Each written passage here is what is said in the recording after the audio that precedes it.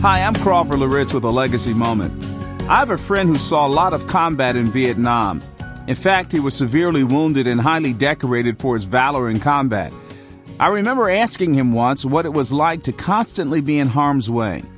He said, besides being scared to death most of the time, we realized we needed each other, and so we tended to focus on what was really important.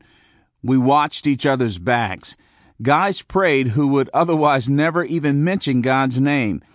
Under pressure, under those dangerous circumstances, we realized that we held each other's lives literally in our hands.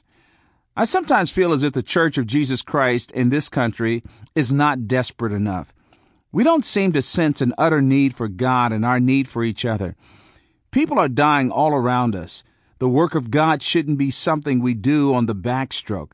It's serious business. We desperately and urgently need Him because we can't change lives. Only He can. The early disciples were seized with this sense of urgency, this passionate cry to God in utter dependence. In Acts chapter 1, Jesus has ascended.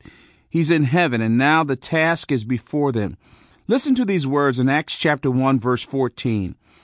All these with one accord were devoting themselves to prayer, together with the women and Mary, the mother of Jesus, and his brothers. This is in the context of urgency. They were continually devoting themselves to prayer because these early followers were desperate. They saw the tremendous need for unity and persistent, prevailing prayer. Here's what I want you to remember today.